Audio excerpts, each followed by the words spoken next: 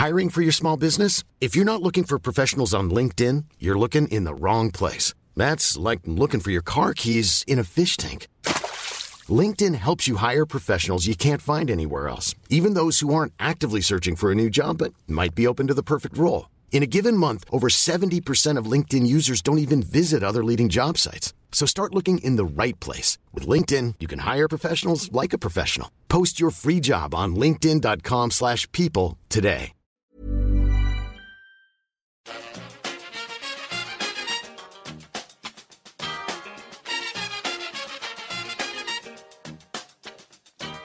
Bring it fast.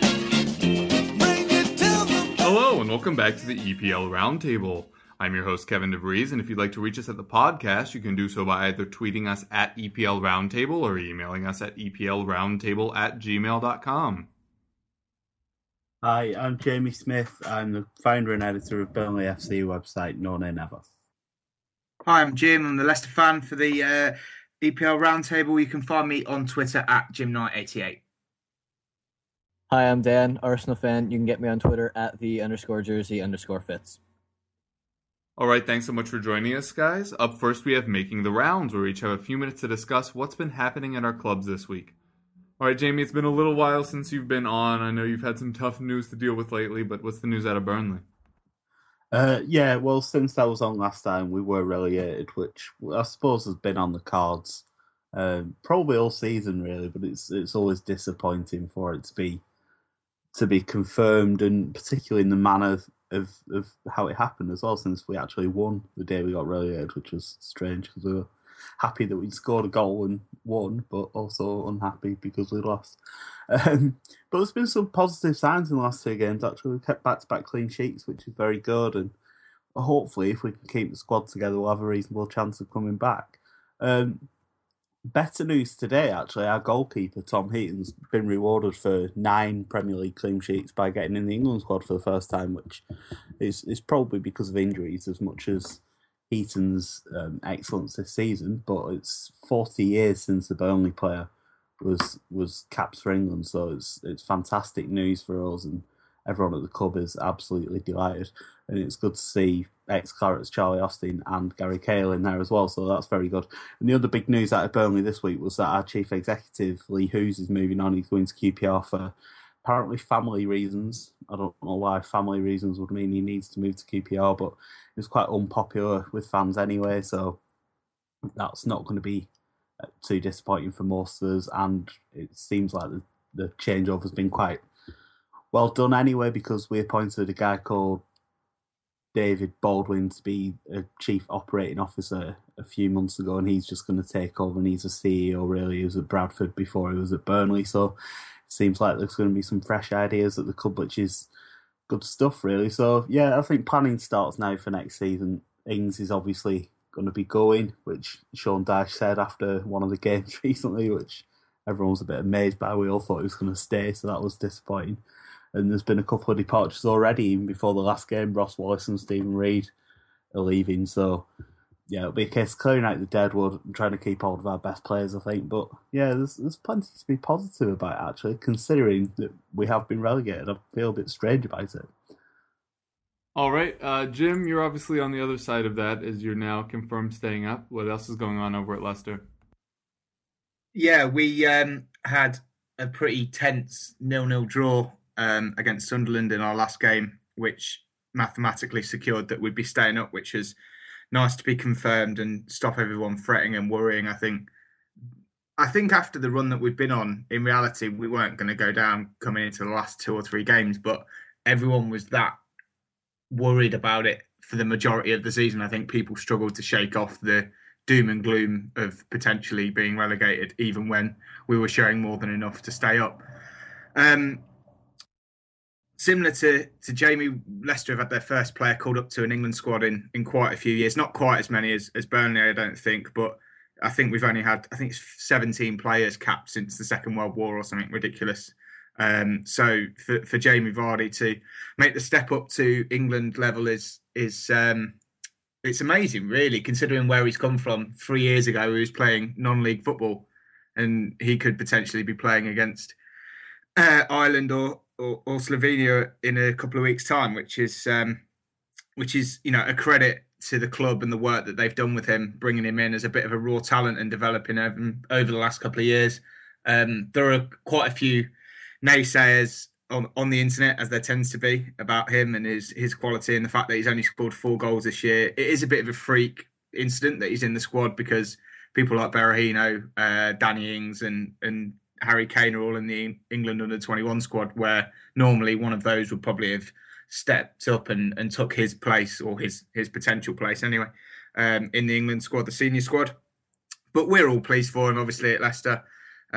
He has worked probably harder than anyone else over the last 18 months, 2 years at our club, and we're delighted to see him get his chance to shine on the international stage, even if he is a one-cap wonder and never plays again. Apart from that, we're just we had our post-season awards, or our end-of-season awards, should I say, this week, and Jeff Schlupp picked up Young Player of the Year. Esteban Cambiasso picked up Player of the Year. So that was in line with what we thought would happen. There wasn't any huge surprises with that. And it's just been a huge sigh of relief really this week to finally get everything confirmed after the Sunderland game and then start planning for next season. All right, and Dan, what's the news out of Arsenal? Well, on Sunday we drew 1-1 with United, and that essentially made it so we're automatically going to be top 3, no Champions League qualifier, which is relieving because those are always annoying, especially this year's. But it's not been that exciting a week. Later yesterday we drew 0-0 with Sunderland, which was frustrating. That's three consecutive home games without a goal, which is the first time that's happened since 2006. And teams have just been parking the bus, and we've struggled to break it down. Again, we had a couple good chances against Sunderland, but failed to capitalize on any of them. Against United, we didn't actually score. Tyler Blackett scored for us because he's just a very kind person. Oh my God, Tyler Blackett. But that draw made the season really kind of just end. Well, up until the FA Cup, made the league season end, because that just confirmed third place, which was I wanted second place, but after we lost to Swansea, that was never really going to happen. It still could have happened up until yesterday. Then, when drawing with Sunderland, that ended all chance to second place. So 1 through 4 is all locked up now, barring I think it'd have to be a 6-0 win by United and a multiple goal loss by us to West Brom. So, with all respect to Hull and West Brom, I don't think that's going to happen. But not a whole lot's going on this week. Our end of season awards are right now, apparently, which is slightly inconvenient for this, but oh well. So I don't know who's going to win the Young Player of the Year or Player of the Year awards, but nothing's really gone on transfer-wise, and I don't really pay attention to that stuff till after the season is actually over, instead of, all the rumors that have us signing 3 players now, and then by the end of the transfer window, we won't never have made a bid for them. Not a lot going on. We have had 5 players called to the England squad and have had slightly more than 17 players capped for England since World War II. But, La-di-da. I would like to point out that Steve Boniface came on the other day and agreed with Hull that they would win, so that Hull would have better chances of staying up. Do you have any thing to say? Like, do you apologize for letting them down so severely, or? Yes, I'm profusely. I apologize profusely, because I know it's always bad to say this, but when a couple weeks ago when it looked like they were going down, I kind of wanted Sunderland to go down, and I really don't want Hull to go down. So I'm very sorry, Hull. It's all my fault, no one else's. Heard it here first, guys. All right. For Tottenham, we had 6 players called up to England squads, with Kane, Dyer, Carroll, and Pritchard being called up for the U21 side, and probably at least 2 deserving players on Tottenham making the senior side, with Andros Townsend and Ryan Mason. I realize that I have been really hot and cold on Townsend throughout the year, but when he doesn't play for 6 straight weeks, it's a little hard to understand why he's getting called into the England senior side. Mason did improve this past week, but has been largely absent for about the last month or so as well, so was a little surprised to see those 2 names there, but with Kane and Dyer in the U21s, I guess it's not the most surprising thing. I realize that the left-back slot is still kind of up for grabs, but the fact that Danny Rose wasn't involved, I think, was a little surprising for Tottenham fans. But if you look at the names that are going, it's not the craziest shun to have ever happened. He probably didn't get called up because of his hair. Yeah, it's entirely. But it was supposed to be purple. Why was it? Because that's so much better. I can't go on. I can't deal with this again. As you can probably tell from that, there's not really much to talk about football-wise from our end. On a bit of a sadder note, Adebayor has been allowed to leave on compassionate leave as he deals with all of his family issues. I'm not going to go into it. We don't want to capitalize on anything like that. But if you want to know what's going on, it's been plastered all over his Facebook, and most media outlets are covering it. As far as deals go, players were being linked with.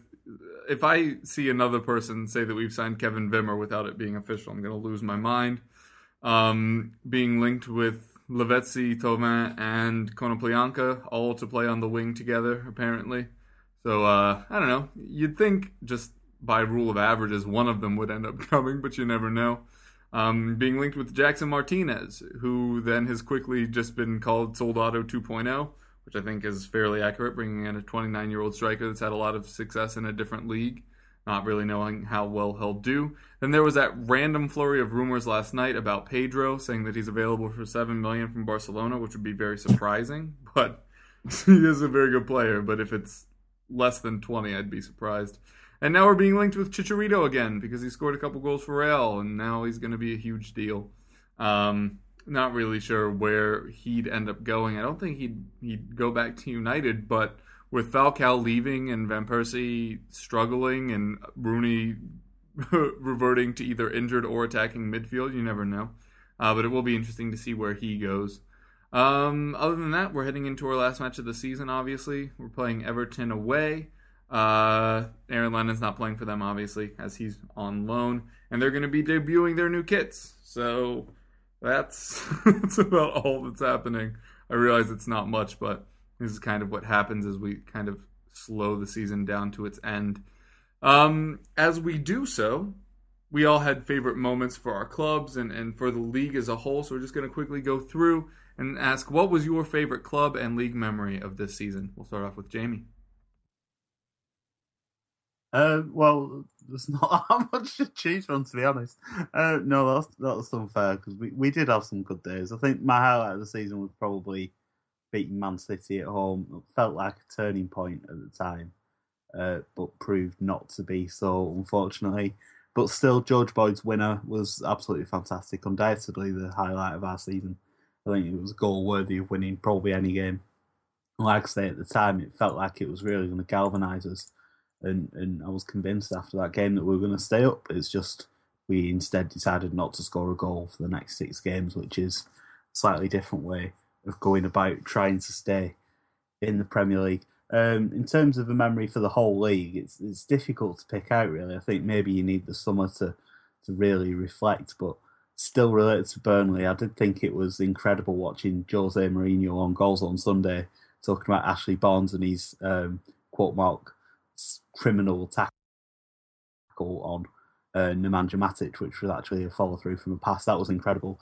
And actually, the match that I think I've enjoyed more than anything else was Leicester beating Manchester United, which was amazing, really.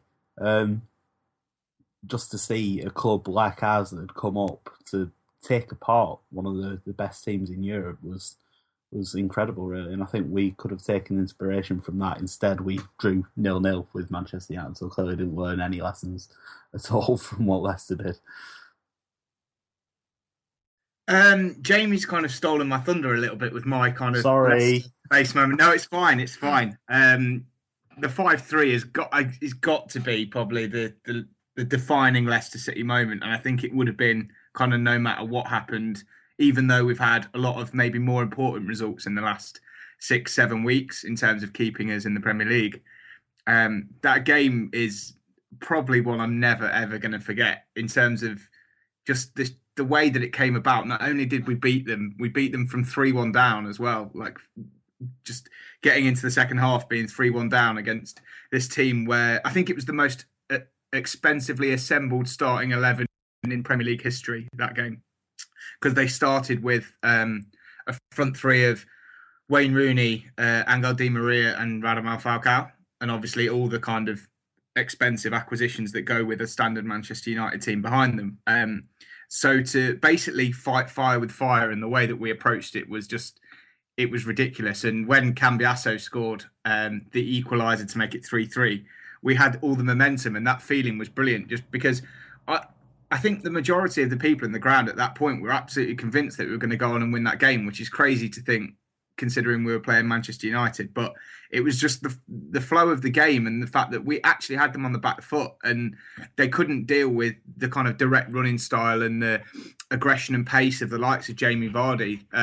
He tore their defence ragged. So that has to be my kind of Leicester City moment. Probably a close run thing with the 2-2 at Liverpool at Anfield, because I think that's a ground on New Year's Day that a lot of people were looking forward to visiting, me included, and to come from 2-0 down as well in that game and get a 2-2 draw and kind of have that really frenetic ending where it could have gone either way, specifically after two dodgy penalties as well in that game. I don't think either of which were penalties, but, you know, they go against you sometimes. So to show the fight in the second half, to come back and salvage a point from one of the most historic grounds in the country was fantastic. It is a little bit difficult, as Jamie says, to kind of pick a defining moment out, or a moment that's kind of your favourite. I was watching some kind of best of compilation goal things in preparation for this, just to kind of get my head around what's happening, because I think you focus so much on what's just happened or what's about to happen in the last few games that you kind of forget what's happened previously, unless it is something huge that kind of sticks out. But I really enjoyed Crystal Palace. This is going to sound really bad. I really enjoyed Crystal Palace spoiling Steven Gerrard's last game at Anfield, just because they are kind of become specialists in going away to big grounds and upsetting big teams. And they were so overlooked in the build-up to that game, you know, kind of with kind of due cause, because of the fact that it was Gerrard's last game at home and everyone wanted to make it about him. They were overlooked during the match. Yeah, exactly. Like, I barely heard them mentioned, even when they were winning the game. It was just, it's just the standard media fawning over Steven Gerrard. I kind of understand it to a point, because it sells newspapers and it gets clicks and people will talk about it. But I just thought it was a kind of a little bit disrespectful, really, to kind of overlook Palace in that way, especially considering they are very, very capable of doing exactly what they did and going out and beating a team like Liverpool, who, let's be honest, have been pretty bad this year. They've regressed so badly for a number of reasons. Obviously, losing Luis Suarez and having Daniel Sturridge injured for the majority of the campaign hasn't helped. But I just thought I really enjoyed the fact that they went 1-0 up and it looked like the fairy tale ending was going to be on as well, and Gerrard was going to get his 86th minute substitution in this rapturous round of applause, and then Palace just stood up and said, no, we're not going to let you kind of walk over us. We're not here to play second fiddle to anybody. Went out and battered Liverpool second half and, you know, convincingly beat them 3-1. It could have been more as well. So I think that will probably be one of the moments that people remember kind of past and beyond the season. So I think I'd have to go for that as mine. For my own club moment, I'd have to go with the win at Old Trafford against Manchester United in the FA Cup. That was awesome, especially considering we hadn't won there since 2006, which is still insane. It was, and as good as the win over City was, the fact that we won that by 2 goals made it better a performance, but less exciting. You know, the fact that we only won at Old Trafford by 1 goal probably took an extra 4 or 5 years off my life, but it did make it all that more exciting and all that more awesome when the final whistle went. And yeah, it's put us in the position we are in now to go win the FA Cup again and win it for the 12th time, the most in history of the competition. And that victory was just awesome. Really awesome. Really extended the life of our season, really, because that was after we'd lost to Monaco. looked to be going out to them in the Champions League. Looked like what the league had been gone since the beginning of the season. That victory was awesome in itself, and also breathed extra life into our season for the fans and stuff. And that was really awesome. As far as the entire league moment, I think I've got a couple just funny ones that made me laugh a lot. Frank Lampard scoring against Chelsea. I can't believe how many people seem to have forgotten about that. That was awesome. Oh, was it not for New York City FC? They were the same uniforms, may well been. Steven Gerrard getting sent off after 48 seconds. That was funny. I laughed a lot at that. A Palace beating Liverpool despite, not being talked about. That was funny too. Palace 3-1 up. But Steven Gerrard touched the ball, guys. He touched the ball. If I have to pick one, it's probably Gerrard getting sent off after 46 seconds, or what was it, 48? Whatever it was, that was really funny. And yeah, that was just fantastic. I don't think I'll ever see anything like that again, at least with the circumstances and all. Yeah, for me, for Tottenham, it's hard because you have to pick which Harry Kane moment is the moment of the season, whether it was him just kind of chuckling at Chelsea in the 5-3 win or single-handedly taking down Arsenal in the 2-1. But I'm going to go back to the Chelsea match because the second goal that he scored in that match, it was when everybody... because this is January 1st. This is about a month into us seeing Harry Kane with the starting job. He only had a few goals up to that point. Not for lack of scoring each match he was playing, but just because he started the season late. But people were still wondering whether or not Harry Kane was the real deal or not. And then in that match, the second goal was the one where he beat Ivanovic off the line and then turned Matic and then put it right past Courtois at the far post. It was just like, wow, those are the people that he's beating. And really just kind of cemented, what we'd end up seeing for the rest of the season, finishing with 20 goals. And so that was just a ridiculous moment, just kind of cementing what we all kind of thought was happening. And then, he was scoring on and off again, and then scoring the 2 against Arsenal. The header that he had to win it was so beautifully cushioned. It really was incredible. And in a season where we knew we were going to be rebuilding and stuff, obviously that win propelled us into the top 4 chase that we didn't capitalize on. But we were never supposed to be near there this season. The season was supposed to be all about rebuilding. And as far as like young talent and moments go, that was a pretty big one to kind of show the direction we could go, which will inevitably be the reason why we're really sad in a year or two. But right now it looks very promising, and those 2 goals were a very big part of that. As for the league, I was also going to mention Leicester beating United because that was really fun. But on the other side, where it wasn't fun, but it was super impactful, was on the first part of the season. We talked about how Southampton would be fighting in the relegation zone. And then they were in third, like up until February. And the thing that really cemented that for me was their 8-0 win. I think it was against Sunderland, if memory serves. Yeah, against Sunderland. Yeah. With like at least 2 own goals. It was crazy. And I just remember watching that match, and a friend of mine had a very similar thing to the Germany-Brazil World Cup match, where he left for like 3 minutes, and then all of a sudden there were another 2 goals on the board, and that very much cemented very early on in the season that Koeman was for real and Southampton were for real, and we're going to be fighting at the top of the table more than the bottom. And so just to be that flagrantly wrong really stuck with me, because I was one of those guys at the beginning of the season that thought they were very much going to struggle, and they did not. Tadic was absolutely huge at the beginning of the season. He's really dropped off and doesn't play much anymore. Pella was a huge signing, and they got them all in for relatively cheap.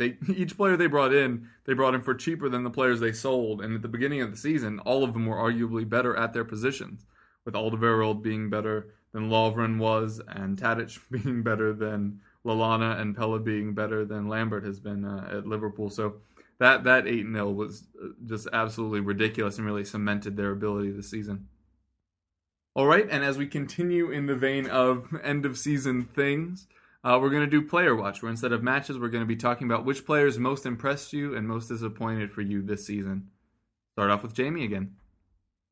Yeah, well, we had our Supporters Player of the Season awards during the week, and George Boyd won a lot of the awards, which I could kind of understand. He's a fan favourite. He runs an awful lot. There's an old club saying that Burnley fans will love a runner, and I think Boyd's popularity is a sign of that. But there is more to his game than that. And he has scored 5 goals, and like I said in the last section, his winner against City was probably the heart of the season. So I understand that. However, he wouldn't really be in my top 4. He'd probably sneak into the top 5. I think Tom Heaton has been fantastic. I've already mentioned him. Obviously, he's got that England call, which I think is fully deserved. Danny Ings scored 10 goals, missed some chances as well that people will remember, but I think overall he stood out a level above a lot of our players throughout the season. Kieran Trippier, I thought was fantastic for most of the season as well. He's extremely consistent. I'll be surprised if there's not Premier League teams interested in him, especially since he's reportedly got a £3.5 million release clause, which would be an absolute bargain, I think, for pretty much any Premier League team, to be honest, that needs an attacking right back. But my player of the season would actually be the captain, Jason Shackle. I think he's been very consistent despite playing for a team that's been up against it for a lot of the time. I think 9 clean sheets is a fantastic achievement. I think Shackle's been at the heart of that. Some of the blocks he's pulled off have been absolutely fantastic. He's played some of the season with a 37-year-old at the back, which not many other people in the Premier League have had to do. And for the other games, he was playing with a 22-year-old, so he's had 2 extremes there to cope with. He reads the game extremely well. He's normally quite solid in possession, although he's switched off and cost us a couple of times. So, yeah, I think Shackle's my highlight, and he's only got a year left on his contract, so we're a little bit worried that he might get snapped up during the summer. Players that are disappointed, could be here all night, really. Lukas Jutkovic is the obvious one. Paid $2 million for him, hasn't scored a goal. Marvin Sordell hasn't scored a goal. So they were the 2 strikers we signed to try and keep us up. No goals between them. Obviously, not very good. So yeah, they'd be the main 2. A couple of the There's never been a faster or easier way to start your weight loss journey than with PlushCare. PlushCare accepts most insurance plans and gives you online access to board-certified physicians who can prescribe FDA-approved weight loss medications like Wegovy and Zepbound for those who qualify. Take charge of your health and speak with a board-certified physician about a weight loss plan that's right for you. Get started today at plushcare.com/weight loss. That's plushcare.com/weight loss. plushcare.com/weight loss. I'm Sandra, and I'm just the professional your small business was looking for. But you didn't hire me because you didn't use LinkedIn Jobs. LinkedIn has professionals you can't find anywhere else, including those who aren't actively looking for a new job, but might be open to the perfect role, like me.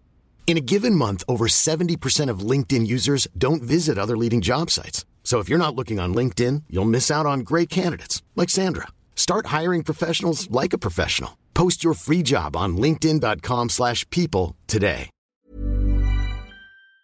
The new signings didn't really come off either. Stephen Reed's retired now. He might as well have retired a year ago for all the done he's got us in the last 12 months. Matt Taylor, similarly, looked like he was going to be a key player, had some experience, missed most of the season with injury, and when he had a chance to affect our fate in a positive way against Leicester, he missed a penalty, which is unforgivable, really. If you're going to... Plus, he seemed to demand it off things, so to insist that you're going to take a penalty and then miss it didn't help that Leicester ran down the other end and scored within a minute, but I think that was a crucial moment in the season, so Taylor has to get some stick for that. So yeah, those 4, I think, Taylor, Reed, Jutkovic and Sordell, 4 big disappointments, really. If we'd brought in better players than them, might have had more of a chance of staying up. Yeah, Jim, who impressed and disappointed most for Leicester? I think impress-wise, I've waxed lyrical about Esteban Cambiasso a few times on the podcast, so I won't kind of go on about him too much, but he is only on a 1-year contract, so he's technically out of contract in the summer. So I think that's priority number 1 this year, to try and get him tied up to a new deal. I don't know if he's going to stay. I got the feeling from his acceptance speech in the week that he won't be signing an extension, which is a real shame because he's added a real touch of quality to our midfield, which is difficult because we've got a lot of young players in that team, relatively. and especially kind of inexperienced Premier League wise. Danny Drinkwater, Matty James, Dean Hammond's had a bit with Southampton, but not too much. So a lot of our central midfield and Andy King haven't had a lot of Premier League exposure. So he kind of bonded together that central midfield area, and as a creative outlet that, he was one of the kind of shining lights, if not the shining light for us this year. I probably would say Robert Huth has been running. Even though he's only been here since January, he's probably run Cambiasso close for Player of the Year. And I think if we'd have signed him on loan in September or August, he probably might have pipped into the post for that award, because he's added so much defensive solidity. Like our centre back pairing or centre back or three at times that we've been playing with this kind of 3-5-2 with attacking wing backs has been chopped and changed so many times, and he's been the one constant since he arrived that you could say, yep, he's solid, he's going to hold the line together.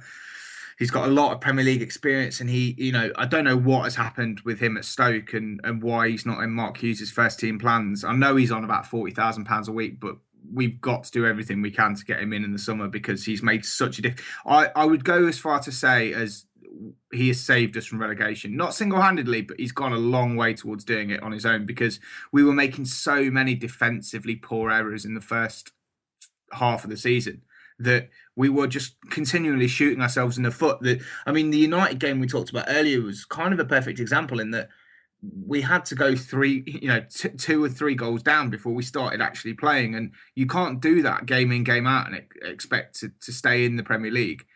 We needed to start grinding out some clean sheets and getting some 1 and 2-0 victories on the board. Playing kind of end-to-end football like a basketball game is all well and good, but when you're a team like Leicester who haven't got the firepower up front to match a lot of teams on a week in, week out basis, you're going to get relegated if you try and do that. So that was a real sea change in terms of our approach and our ability to shut out teams. No matter whether it was home and away, we were able to put up a lot more of a defensive showing. We still had the odd lapse. The Tottenham game kind of springs to mind, where that was very back and forth. But we were able, on the whole, to shut down a lot of teams and keep it to 1 or 2 goals, and then we've got a chance of getting something out of the game if we can do that. So he was a big signing for us. I've already spoken about Jamie Vardy. He is a firm fan favourite, I think, mostly because he has that, Roy the Rovers, we call it over here, kind of that started from nothing, came from the bottom, not through a big Premier League academy, not had this privileged lifestyle that a lot of professional footballers have now. He was essentially thinking about quitting football 18 months ago when it wasn't, or 2 years ago when it wasn't working out for him at Leicester. Or not as well as he'd first hoped when he first signed for us for £1 million, which is a huge price tag for a non-league footballer. And the way that he has kind of worked on his game and the coaches and the sports science staff at Leicester have worked so hard with him, and it's paid off. So that is huge. Jeff Schlupp, I know I've kind of highlighted him sometimes as a kind of inconsistent player, but he has started to blossom at fullback, which is crazy when you think he was a striker 2 years ago. And that's all he ever wanted to be. And then we moulded him into a fullback in the championship season where we lost in the playoffs to Watford, basically out of necessity because Paul Konchesky was too slow to deal with a lot of the tricky wingers. And he has kind of picked up that mantle and made that position his own, really. And I'm hoping that he can kick on. He's fairly young, so I'm hoping that he can kind of press on and make that position his own now. Forget about your ambitions of scoring 20 goals a season. Kick on and make that position your own. He's strong. He's got a little bit of positional sense and stuff to learn, but that's to be expected from a player that's trying to change, his natural game at the age of 21, 22. So I think they're the kind of main protagonists in what we've done this season. Obviously, Joe has scored goals as well and deserves a fair amount of plaudits. In terms of players that have not necessarily shone through, Matty Upson hasn't been brilliant, mostly because he spent a lot of the time on the bench injured. We were hoping that he would perhaps be that Robert Huth character that could organise a centre-back pairing or a centre-back three. And I think he's probably played a cumulative total of about 150 minutes for the club in the season as a whole, which is pretty disappointing. But then I suppose we knew we were taking a risk signing a player of his age at the time that we did. So I haven't seen enough yet of Andre Kramaric. He came in to a lot of fanfare in January for a lot of money as well. But from what I have seen of him, I think if he can learn to adapt to the Premier League, then he could be a really good player. I think the problem that he's got at the moment is that he wants an extra touch. You can tell he's used to being the best player in a team and being able to walk around defenders. And, he always wants an extra touch. He always wants to take the ball. His first instinct isn't always to head towards goal. He tries to drop deep, pick the ball up, and then beat 3 or 4 men before having a shot. And that's kind of not something you can do as often in the Premier League, if at all. So I think if he can get his game right, he'd be brilliant. But he hasn't shown enough this year. And I think he's admitted himself, to be honest. I've seen quotes from him this week that he's found the transition a lot harder than he necessarily expected. So hopefully he can have that kind of season that Jamie Vardy had 2 years ago, where he comes back a completely different player, and you don't recognise the guy from 1 August to the previous April. So fingers crossed. Wes Morgan, as much as I always seem to slag him off on this podcast, but he has single-handedly been bailed out by Robert Huth. Like that effect has helped him become a much better player. Do you think that might become permanent? I hope it is, but I doubt it. I don't think we're going to pay the money that he wants. But yeah, so fingers crossed we can get someone in, if not Huth, to keep that centre back pairing. But yeah, I think that's about it from me. Wrap up. I know I've named pretty much every player in our squad now, but I'll have to let someone else talk, otherwise we're going to run out of time. But yeah, I think they're the main ones for me. All right, Dan, who was most impressive and most disappointing for Arsenal? Well, I'm going to not name the entire squad. I'll leave 1 or 2 people out. Most impressive, the easy answer is Alexis Sanchez. He scored 24 goals in 48 starts, which from a wing is nuts. It's just nuts. He carried us through the first half of the season, really. I mean, I don't like to say that, but he probably did, for at least patches of it. More games the rest of the team just didn't perform, or we were missing players through injury. Yeah, he's been the best player throughout. Most impressive that I didn't expect is somewhere between Francis Coquelin and Hector Bellerin. Coquelin was on loan at the beginning of the season at Charlton and has come back and been one of the most important players in the team the second half of the season, which is insane. Hector Bellerin, I didn't expect to get much game time. I thought he'd be cover for cover, because I thought Debuchy starting right back, Chambers cover right back, Bellerin after him. But then Debuchy went out with the injury for ever and ever and ever. And Chambers, after starting really well, he had burnout, I guess. I don't know. He just found the transition. After finding it very easy to start, he then came back down to earth, crashing back down to earth. And Bellerin has stepped in and been really, really good, surprisingly enough. Well, not that surprising, because we expect him to be good at some point. Just that it happened this early is surprising. And actually, I misread this on the rundown. I thought it was for the most recent matches, and he was going to be my most impressive player against Sunderland. He was really, really good the first half, and he was our only real outlet the first half. But yeah, those are the top 3 most impressive. I'll give shouts to Mesut Ozil and Olivier Giroud, because they've been very, very, very good at parts in the season. Ozil's struggled with injuries, so really when he's been fit, he's been pretty good. Giroud's been good for the most part of the season when he's been fit. He's struggled the last couple games, but I'll let him off. He's been doubled up by center backs pretty much for all of the last 7 games. But they've been good. They're not quite player of the season material due to injuries, but they've been very good. As far as disappointed, Matthew Fleming's been bad, but I didn't exactly expect anything out of him. So I guess I won't. He's not really disappointing. He's just not very good at football. Wojciech Szczesny is probably the biggest disappointment. He had an incredible season last year, and since then he just hasn't. Well, he didn't have that bad a first half of the season. As much as he took criticism, I don't think he had a particularly bad first half of the season. Maybe not world class like he was last season, but he was distinctly average, not making that many mistakes, not being as good as he was last year, but he wasn't making that many mistakes. Then New Year's Day came and his season came essentially to an end. He made 2 really bad mistakes in that game and then got caught smoking in the showers, and he has not started a Premier League game since. So, yeah, he's been probably the most disappointing. Per Mertesacker was pretty disappointing the first half of the season, but he's picked it up the second half of the season. So, yeah, not that many people disappointed overall, but Chesney's probably the biggest disappointment, as much as I hate to say it.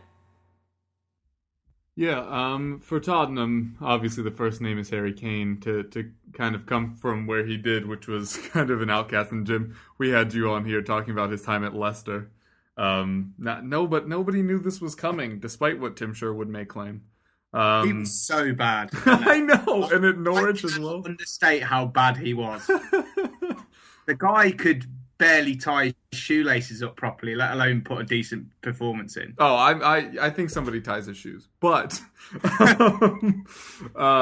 he came from nowhere and is just absolutely incredible. You will hear former players saying that in training he always had a good shot on him, but I mean he didn't used to get in the right positions. He didn't used to have the strength to hold up the ball. He wasn't able to pass the ball or have that awkward close control that's kind of Mueller-esque that invited those comparisons where it always looks like he doesn't have control of the ball, but he somehow keeps it.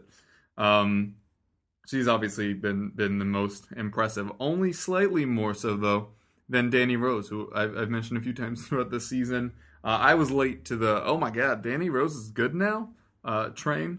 But he's genuinely been just incredible for the last 2 months. And in a period where everyone else has really struggled. So I've been very impressed with how he's improved. I do think Ben Davies' appearance at the club might have kind of, spurred him on. That wasn't on purpose. I know. But Danny Rose's improvements have been very significant.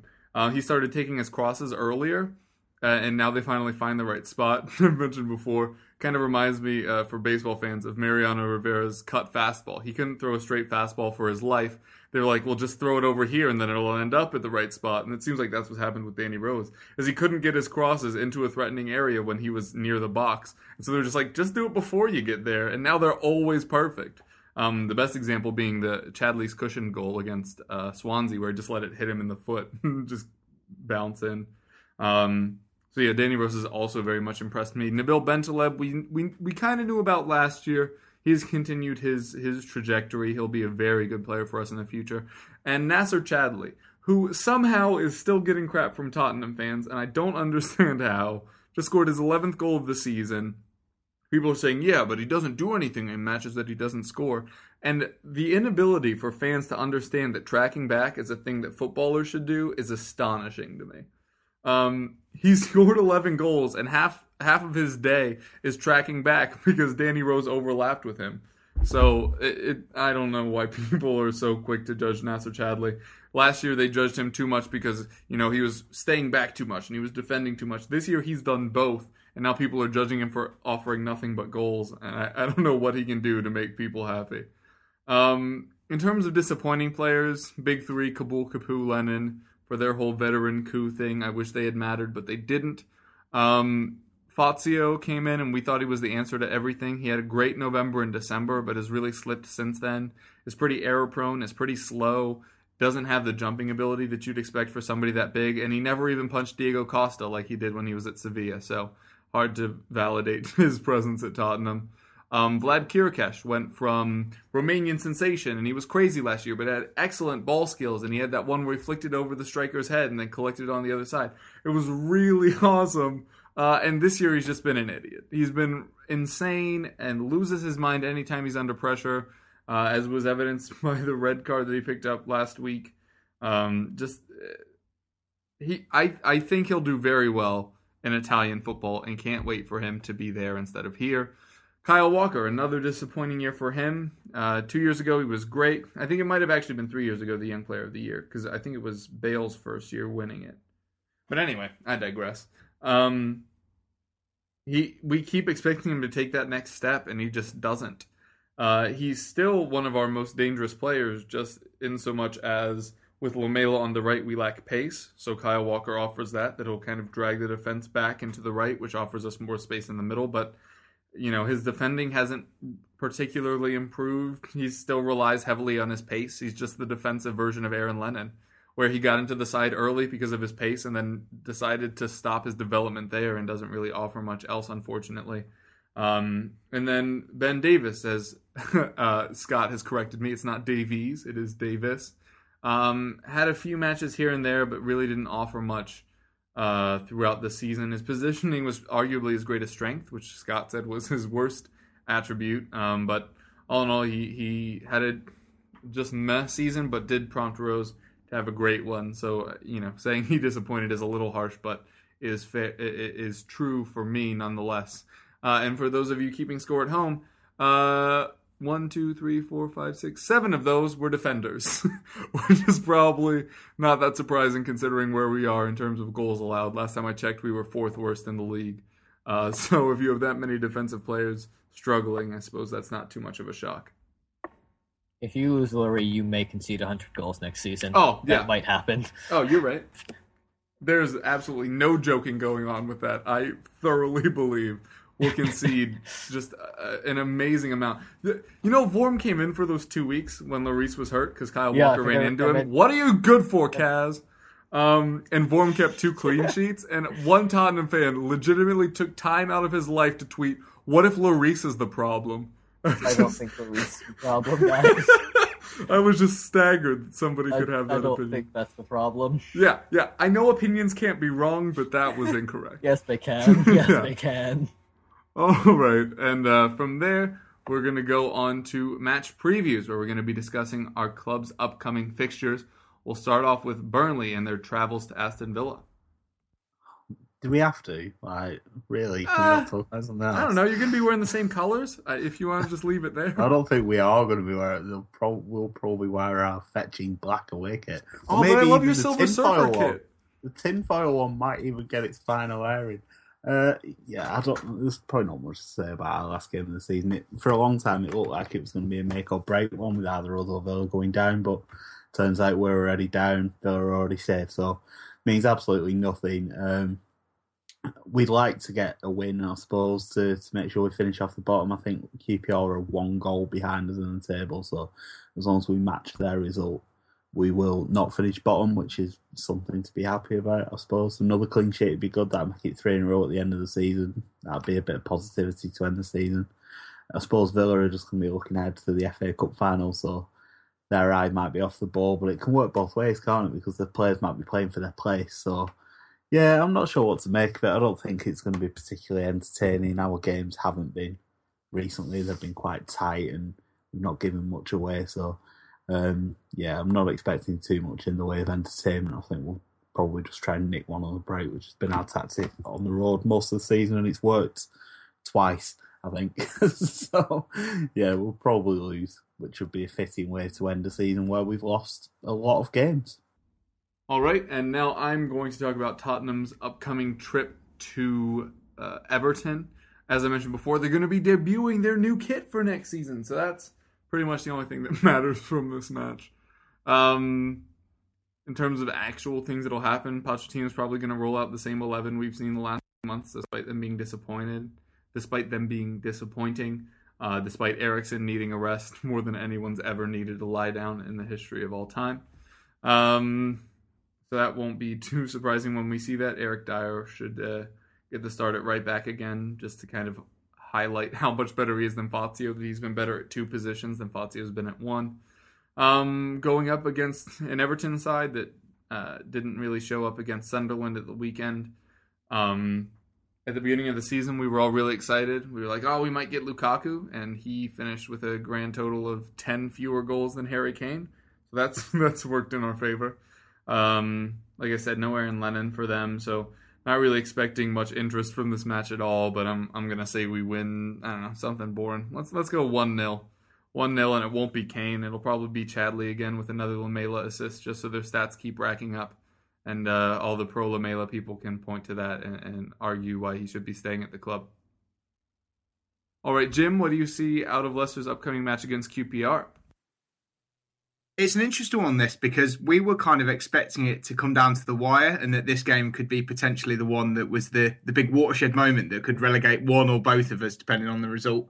Obviously, it hasn't turned out that way. So there's obviously a lot of bite being taken out of it now. It's nowhere near as important for either club as it was, because it's all been decided. Judging, I'm only inferring this from last week's game, but QPR seem to play with a lot more freedom now they've been relegated, which is ironic, but they certainly seem to put up a better performance against Newcastle than they put up for many a week, which may be just because they're playing Newcastle, which tends to bring the best out of everybody at the moment. So maybe that is a false assumption, but I'm hoping that it's an exciting game. I can see both sides kind of having that end of season, let's just both go for it, and it will probably be quite a high scoring game, I think, because our players will have been relaxing this week.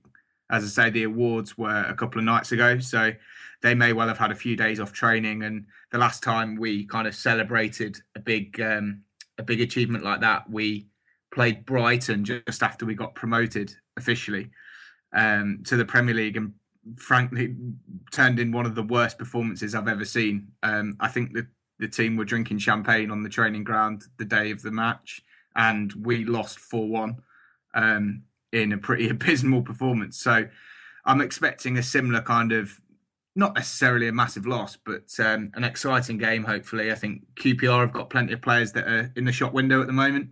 A lot of players on short expiring contracts. So they've got as much reason as anybody to put in a decent performance and hopefully try and secure a summer move. And our players will hopefully want to go out on a high. The owners are giving each ticket holder a free beer this Sunday as well. So that should ensure the atmosphere is quite raucous by kickoff. So we're hoping I'm hoping for a kind of party atmosphere end to the season, really.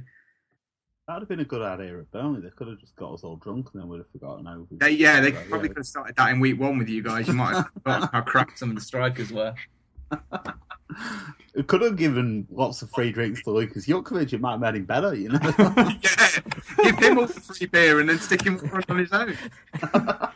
He'd be better at dealing with the pressure. I like this. I think maybe Soldado just needs a drink before each match. Or 5. Or go back to Spain. Okay. Then, lastly, what do you make of Arsenal's upcoming match against West Bromwich Albion?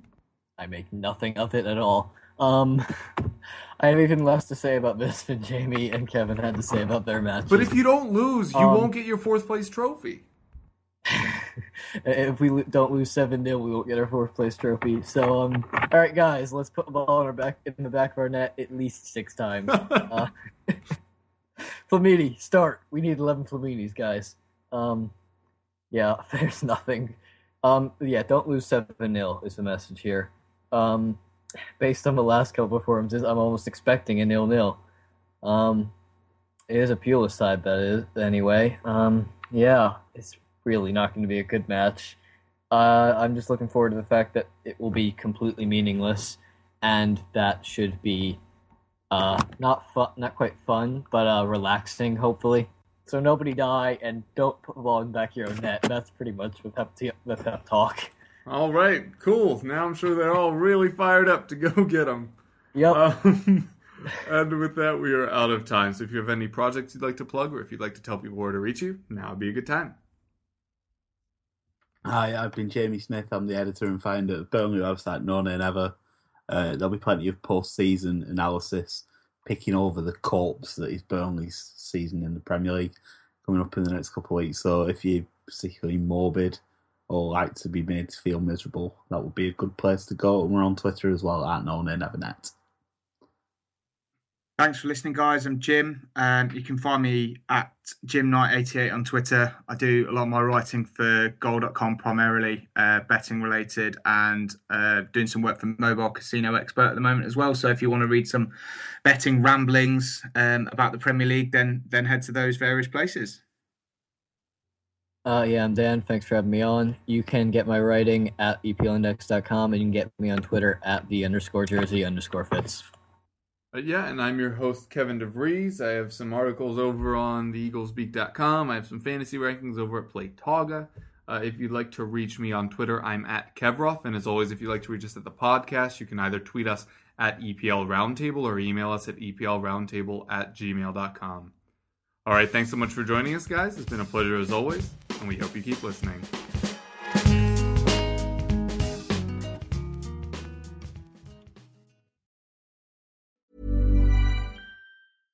Flexibility is great. That's why there's yoga. Flexibility for your insurance coverage is great too. That's why there's United Healthcare Insurance Plans.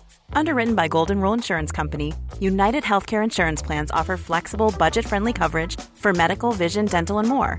One of these plans may be right for you if you're, say, between jobs, coming off your parents' plan, turning a side hustle into a full hustle, or even missed open enrollment.